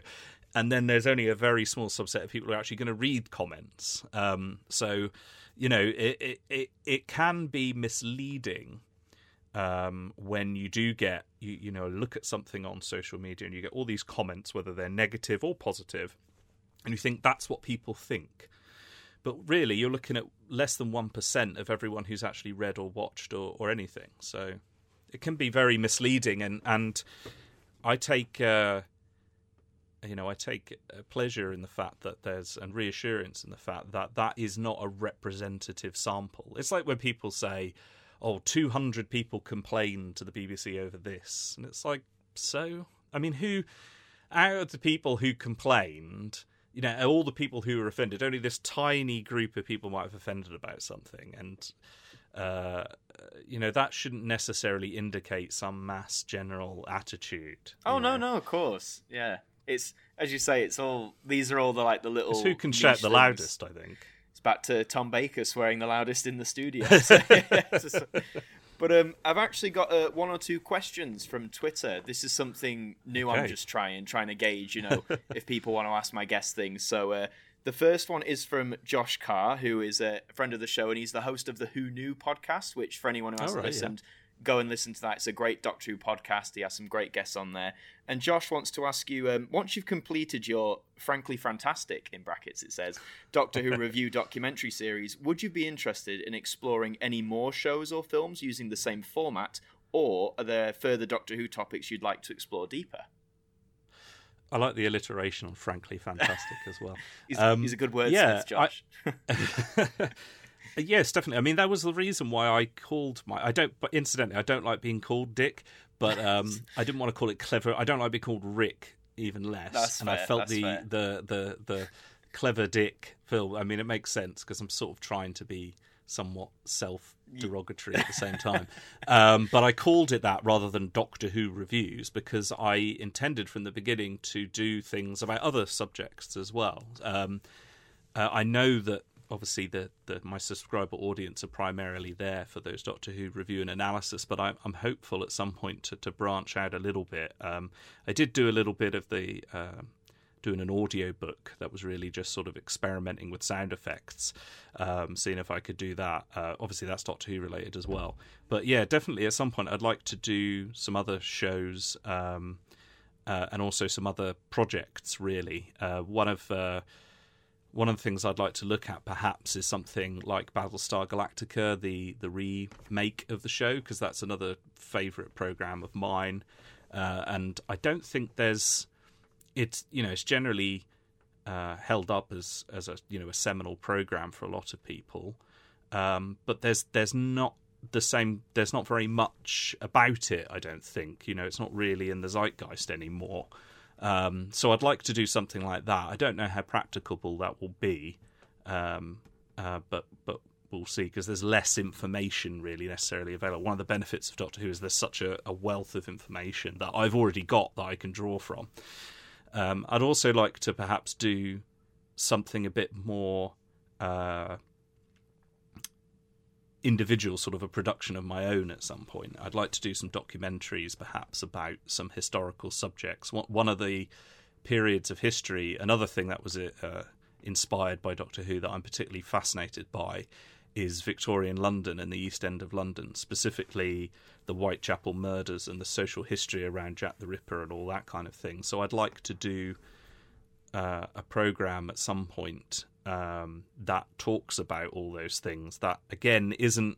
The problem with Jack the Ripper is that so many people jump on that bandwagon and go, here's the theory of who it was, and they want to make money out of that kind of thing. And I want to do something that's more, again, a bit like Doctor Who review analysis of, this is a fascinating period of history. One of the benefits of these horrible murders is that historically, because of the interest on that, we've learned so much, and it's so easily accessible to learn about how people actually lived back then. Real people, not kings and queens, but how real people lived, and the kind of social inequality and the just the deprivation that people lived in. It's not exactly a cheery topic, but it would be something I'd be interested in doing at some point, and really just seeing if I could do, an actual documentary with filmed material. And I'd like to create in computer generated what the streets would be like and everything. It's kind of like what I've been doing.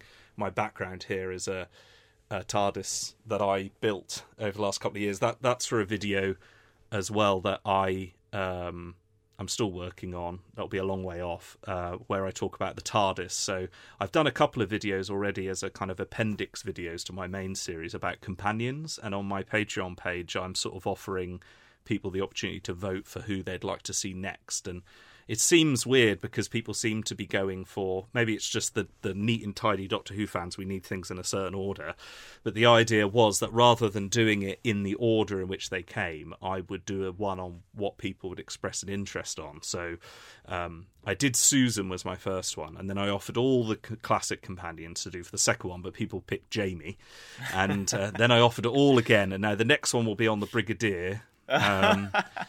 So it might end up being in order of when they came anyway, or at least the eras. But so that's something I want to do, the videos on the companions, which are similar to the main series but shorter, and about the actor who played them and their time on the show. And I also plan as well to do some on similar appendix videos, but about, say, like monsters and villains and the Peter Cushing films. People always ask me, like, why aren't you talking about that? And I see that very much as an addendum to main Doctor Who. So I do intend to do something about that at some point, just like little bits. Yeah. But it is difficult because I obviously have to balance what I do with my job. Recently, obviously, it's been quite difficult because being a teacher, I'm a key worker, so I'm not furloughed or anything like that. I don't have any time. In fact, we have to work much more because we have to do remote learning. So I have to use a lot of this stuff to, arguably for a higher purpose. Of course. I've done students when they're obviously I'm an English teacher, so we have a lot of texts and books and novels and things that we study, and a lot of students are obviously going to struggle to access that when they're at home. They haven't got teachers to help them with the vocabulary if their reading age is low and stuff, and so I've had to spend a lot of my time doing audio books to accompany them, so kids have got, because some parents won't have the time or necessarily the skill to read with their kids, so I thought that would be so sometimes these things take me away from doing some of my projects on my channel, but I think people would generally understand those kinds of things. Well, again, I have always ambitions. Yeah. Oh, that's fantastic. I mean, I think, again, as we said near the start, I think showing from how your videos have had, the response they've had despite the long gaps between uploads, I think people are willing to wait for it because they know they're going to get something good. And so, Josh, if you're listening, I hope that answers your question. So, and again, just for anyone who's listening, go and check out the Who Knew podcast because it is fantastic. It's on all the streaming sites, Spotify, Apple Podcasts, etc. It's a cracking one. And the other Twitter question we had was from Adam Cronin, who says, it's not a Doctor Who question, surprisingly. Or I guess it could be. Okay. You can tie it in. It says, do you think television shows like Strictly Come Dancing have adapted well to the pandemic or not? So I guess you could work Doctor Who in there because it is filming. So yeah, absolutely. Well, I don't watch Strictly Come Dancing. I'm not much of a light entertainment sort of fan or those kinds of shows, so I can't really comment on those. I know there's a lot of physical interaction there, but I know that is this idea of having bubbles of actors or contestants or whatever. They'll be together, and so they won't break that bubble, kind of thing. I think that's quite an interesting sort of way of doing it. I mean, I know it's a lot harder. I mean, the new series of Doctor Who will be 8 episodes instead of 10 because of the logistics of filming under those conditions. So I think it's kind of admirable. I mean, you know, we need entertainment. We need escapism. We need those things, and the ways that they've, and also the people in that industry, they need that work. Having balked at the kind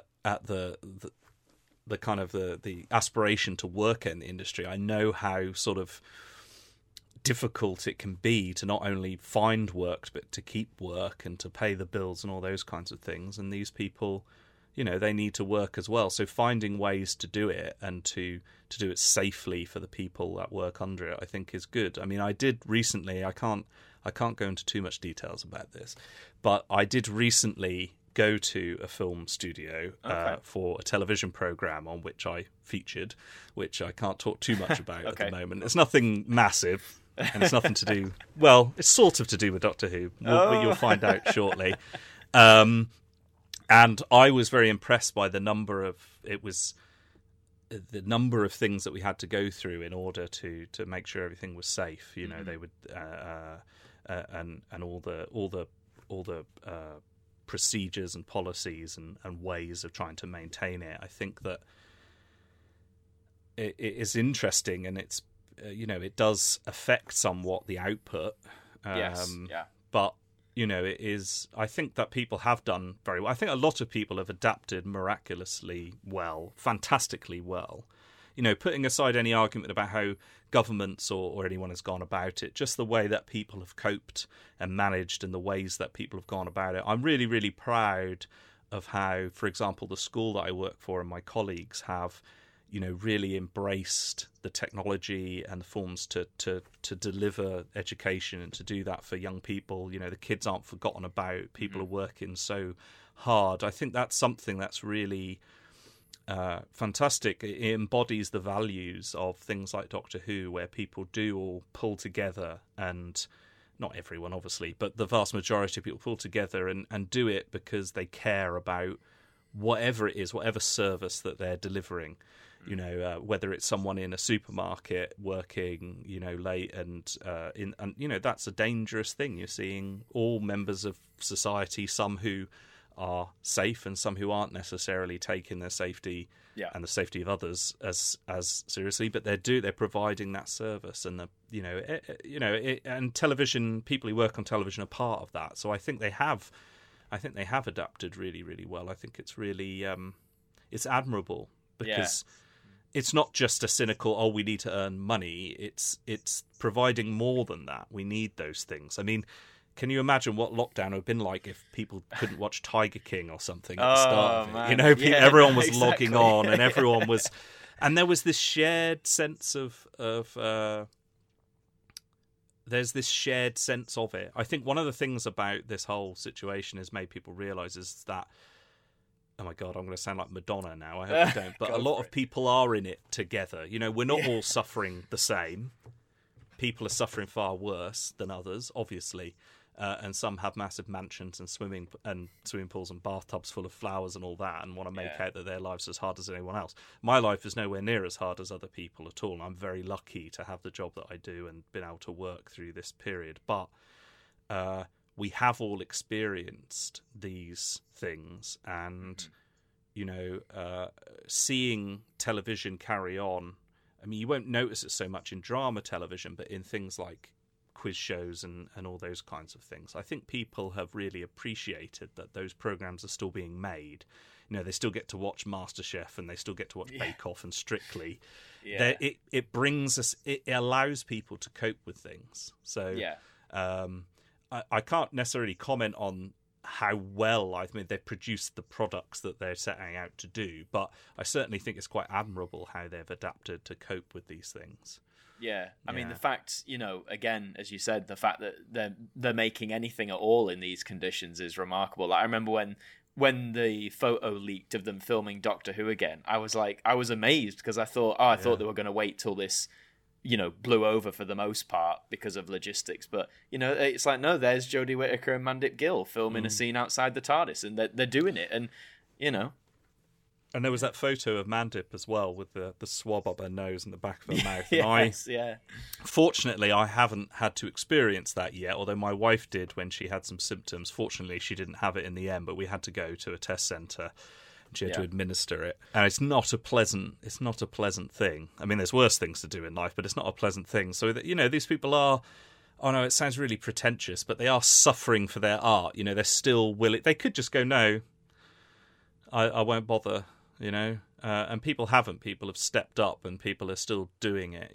And so that's quite an admirable thing. Oh, they're going a long way. So there you go, Adam. That's your question answered. Brilliant. So. I guess to wrap things up, I had a few questions for you myself. These are things I'm going to try and introduce into the show more often, but I've called this one rather cleverly "My First, My Last, and My Everything," to quote the great Barry White. That being so this will be 3 Doctor Who stories. So to start with, your first. What was your first Doctor Who story? Oh God, that's very difficult to answer because. I don't remember watching Doctor Who. I don't remember. There wasn't a moment. I was not as lucky as yourself to have discovered it at a certain age. It was something that was around. I was born in 1984, so I was very young when it went off the air originally. I don't remember ever watching it sort of live, so to speak. Although I do have a vague memory of a Dalek near a brick wall, like a brown brick wall. And so in my mind, I sort of rather excitedly leapt on. I went, maybe that was Remembrance of the Daleks, and I saw it when it went out. I don't think that's true, though. I think it's one of those constructed memories that people make in their brains. The memory cheats, as J&T says. Yeah, exactly. So I think that, it may have been that. Probably the first Doctor Who stories that I really saw properly were during the repeat season. So there were some stories shown between about 1990 and 1993 with the 30th anniversary. There are different stories. So it probably would have been something like Battlefield or Planet of the Daleks or something like that would probably have been the first one that I saw, I'd say. Nice. The first one I ever got on video was The Five Doctors. Nice. Bought that from Woolworths. Good choice. Because I said to my dad, I want to get some Doctor Who, I want to watch some Doctor Who, and you couldn't just turn on the internet. We didn't have the internet, so we went to Woolworths. So that's another blast from the past. And Good Dad old said Woolies. there were a few on sale, and my dad said, "Well, why not get this one? It's got all of them in." It didn't actually have all of them in, but he said you get 5 Doctors for the price of one. So that was the first one I got. So. I love how that tactic still works. Oh well, there's 5 of them in it. That means it must be the best one ever. Yeah. Yeah. Oh, that's fab. I like that you've that it's different to, as you say, even though you don't have the exact remembrance of what it was, it could be a bunch of potential things, which I think is even more interesting. But then sometimes I kind of regret that I didn't have that moment. It's a bit like I don't remember the first time I watched Star Wars or something like that. It was on at Christmas time, Boxing Day, Empire Strikes Back was always seen. So, it's so long ago for me that there was never that moment where I discovered it. Oh, man. But so then there's my last. So this is what is the most recent, as in not in terms of date, just in general. What's the last Doctor Who story you watched? That could be Revolution as it went out, or have you watched anything since then? Or let me think. I've been watching bits of Doctor Who, lots of bits of the David Tennant era, because I've been capturing them for my video. The last full story I watched all the way through would have been Revolution of the Daleks, although I'm still working my way through Power of the Daleks, the new animated release downstairs. But I haven't had much time to really sit and watch stuff because when I get home from work, I make dinner in our house. So I make the dinner, we have dinner, I walk the dog, and then I come up here and work on my David Tennant video. So I haven't really watched any TV since New Year's Day, I'd say. That's fair. You don't stop by the sounds Revolution of the Daleks would be my last one. Yeah.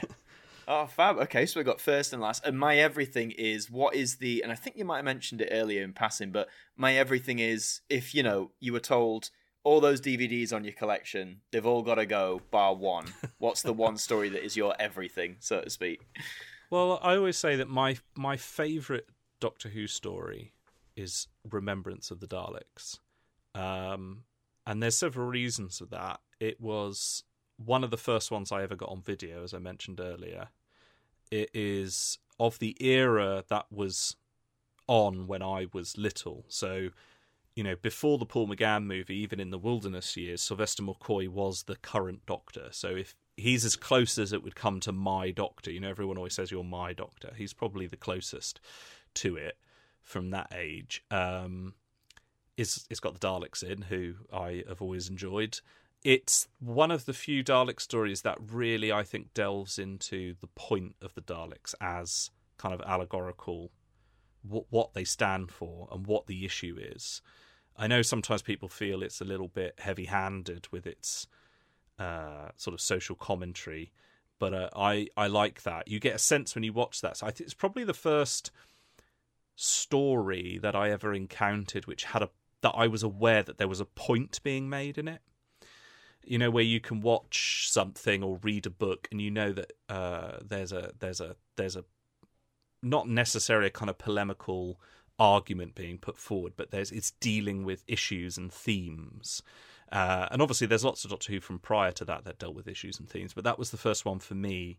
So it holds that sort of special place where I felt this is about something. It's about religious racial intolerance. It's about war. It's about growing up. And it also has the sort of tantalising sort of continuity of the Hand of Omega and what the Doctor is and the mystery of that. I think it's probably Sylvester McCoy's best performance.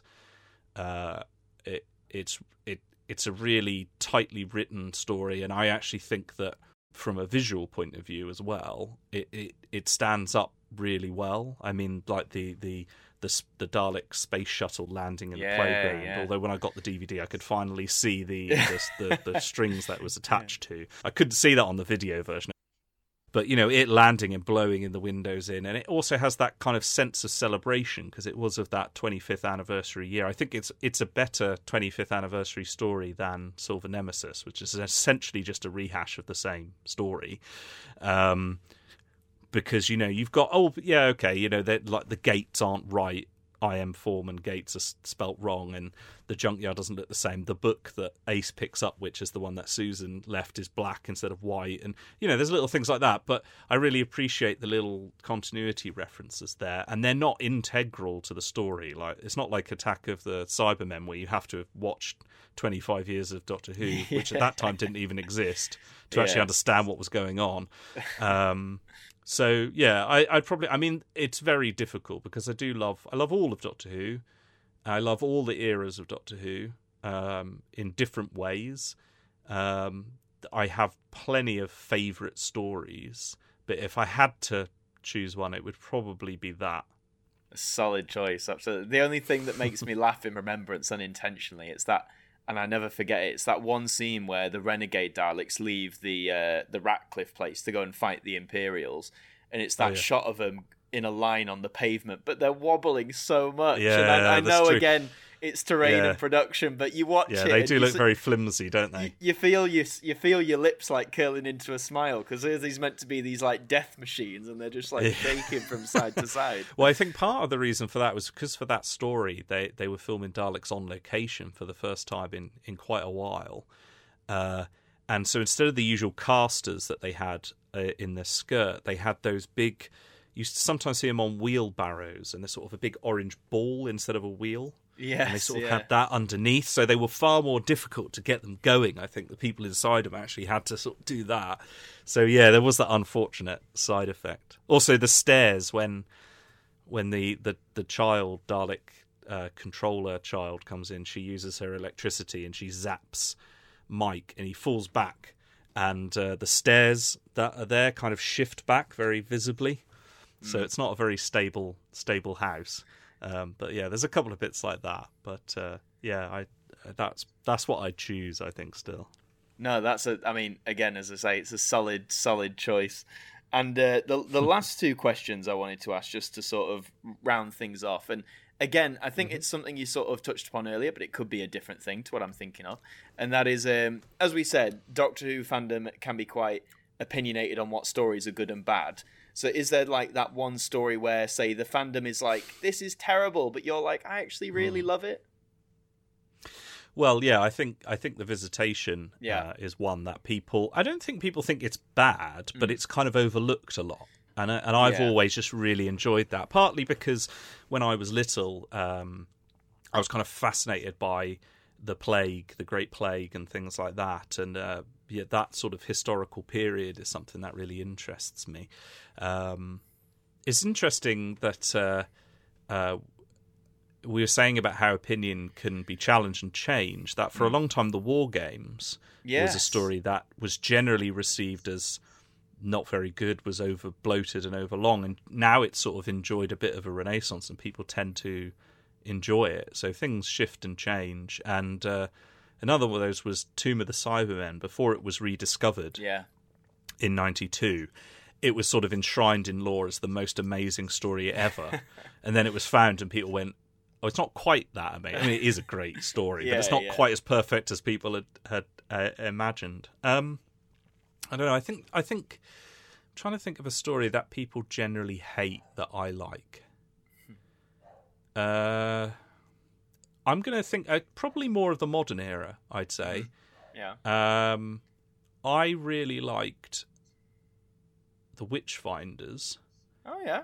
With Jodie Whittaker from a couple of years ago. That one, again, I don't think it's that people really hate it, but it's generally overlooked. I think there's a really great scene in that, which at the time I turned to my wife and I was like, yes, that's the scene I've been waiting for, where Jodie Whittaker is tied up and Prince, the king, is there, and she delivers a sort of a speech about tolerance and things like that. And I thought that's her moment. After having so many years of Capaldi doing fantastic speeches about rights and wrongs, there was a moment where she got to do one as well.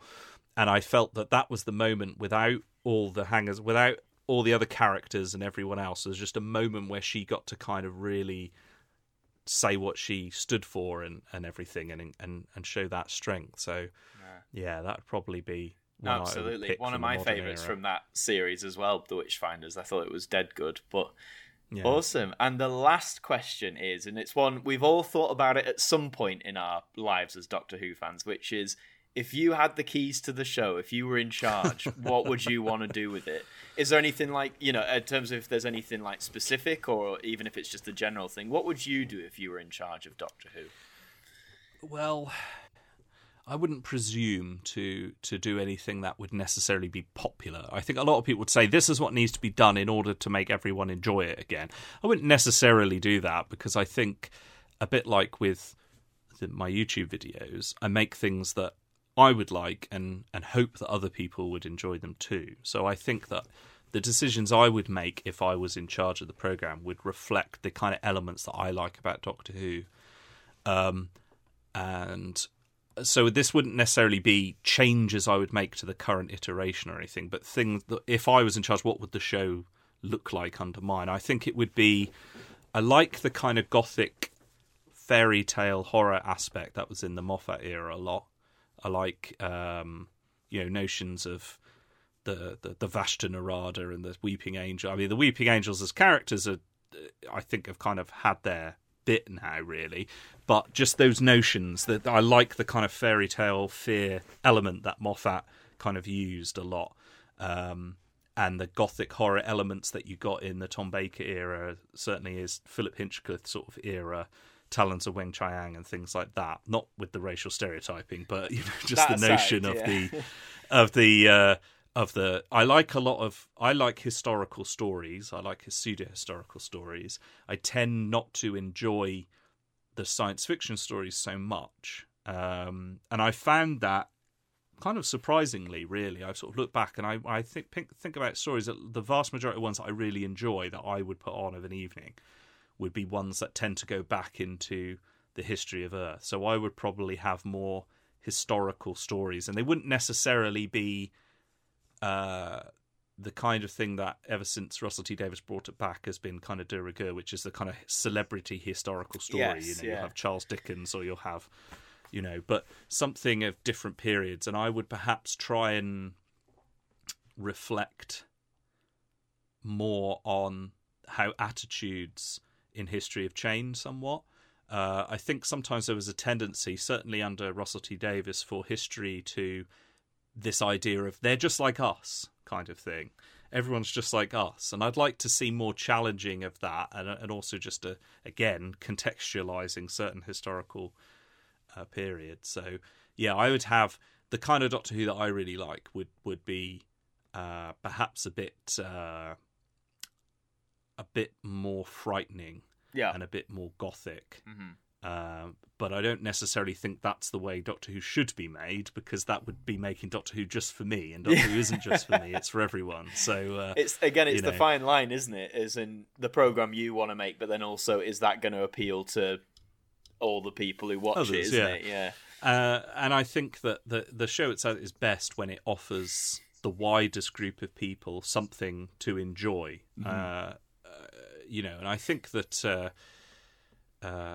for me, I quite like the Doctor to be a character who's a little bit more. I prefer Doctors that the people say to me, who's your favourite Doctor? And I can't answer that because, as I said, I didn't really have a Doctor when I was younger, so it's not easy for me to just pick. But I do have a type of Doctor that I prefer, which is the slightly more alien, slightly unpredictable, eccentric versions. Yeah. So Troughton, McCoy, Matt Smith, Tom Baker, obviously, those kinds of incarnations, and less of the more human style Doctor like Peter Davison or David Tennant, or to some extent Jodie Whittaker. It's not that I don't like those Doctors, but I prefer the Doctor to be a little bit more unpredictable and a little bit more... I quite like that idea of the Doctor being a character who kind of puts up a bit of an act. Yeah. And beneath it, there's something darker. So that's why someone like Troughton, who's this sort of buffoony clown, when actually beneath there's kind of a darker, more calculating side to it. I think that's exemplified particularly in Power of the Daleks, his first story. It's such a shame that we can't see that, because he's very much there. Even with his companions, he's just sort of tricking them and leading them on. Yeah. And you don't quite get a sense, even by the end of that story, that you've really seen who he is, kind of thing yet. So I quite like that aspect. That's probably who I would have. I certainly wouldn't have me as the Doctor. People always go, "What would you do with the Doctor?" I wouldn't like me if I was the Doctor, but I like a character who is a little bit more not necessarily angsty and dark, but someone who's a little bit, you can't quite get a handle on the character. You can't pinpoint them 100%, sort of thing. It's like it's forever shifting. The goalposts are always moving in that sense. Yeah. No, that's dead cool. Well, there you go, folks. You've got an insight into how Richard would do it there. It's brilliant. But no, that's amazing. I think we'll wrap things up there. But I mean, first of all, thank you again so much for coming on. This has been a great chat, and I know a lot of people were looking forward to this one. Before you go, want to hear me waffling endlessly? I could. You've got a very natural voice to listen to. So, thank you. Is there any of your social medias or your channel? If you want to shout anything out, feel free. Well, yeah. I mean, if you haven't seen my videos, go on over to my Clever Dick Films YouTube channel, and I'm on Facebook and recently on Twitter. Joined Twitter recently for just general updates, mainly about programs. I don't post endlessly, but you might get a little insight, a little extra, Easter egg and things. And if you have enjoyed my content and you want to get some access to maybe some little exclusive things, you can always have a look at my Patreon page, which again is Clever Dick Films, because on there I give the opportunity for people to vote in the companion series and things like that, so you can have a bit of an influence over what I do. But yeah, I'm just sort of Clever Dick Films everywhere, really. Good. Yes, I joined Twitter recently because I did that phrase. I did the Jamie companion video, and someone very graciously shared it with Fraser Hines, and he said, "Oh, it was great." So I thought, "Oh wow, well, that's lovely. I better finally. I had actually joined Twitter years ago, and I never really used it. So I sort of went back to that that Twitter page and sort of rebranded it as Clever Dick Films. So it'll show that I've been on there for years, but I've only recently started using it because I thought, well, it would be lovely to to share something I've done with any of the people, because everyone seems to be on it these days.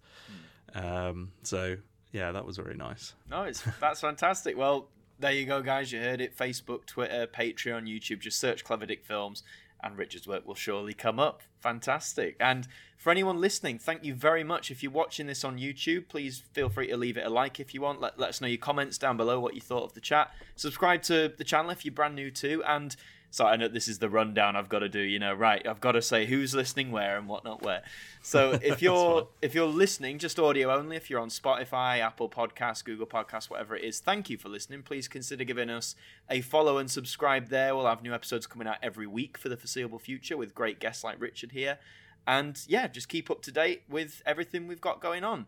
So on that note, Richard, thank you very much again for coming on. It's been an absolute pleasure. Thank you. No problem. And to all of you watching / listening, I will catch you all next time.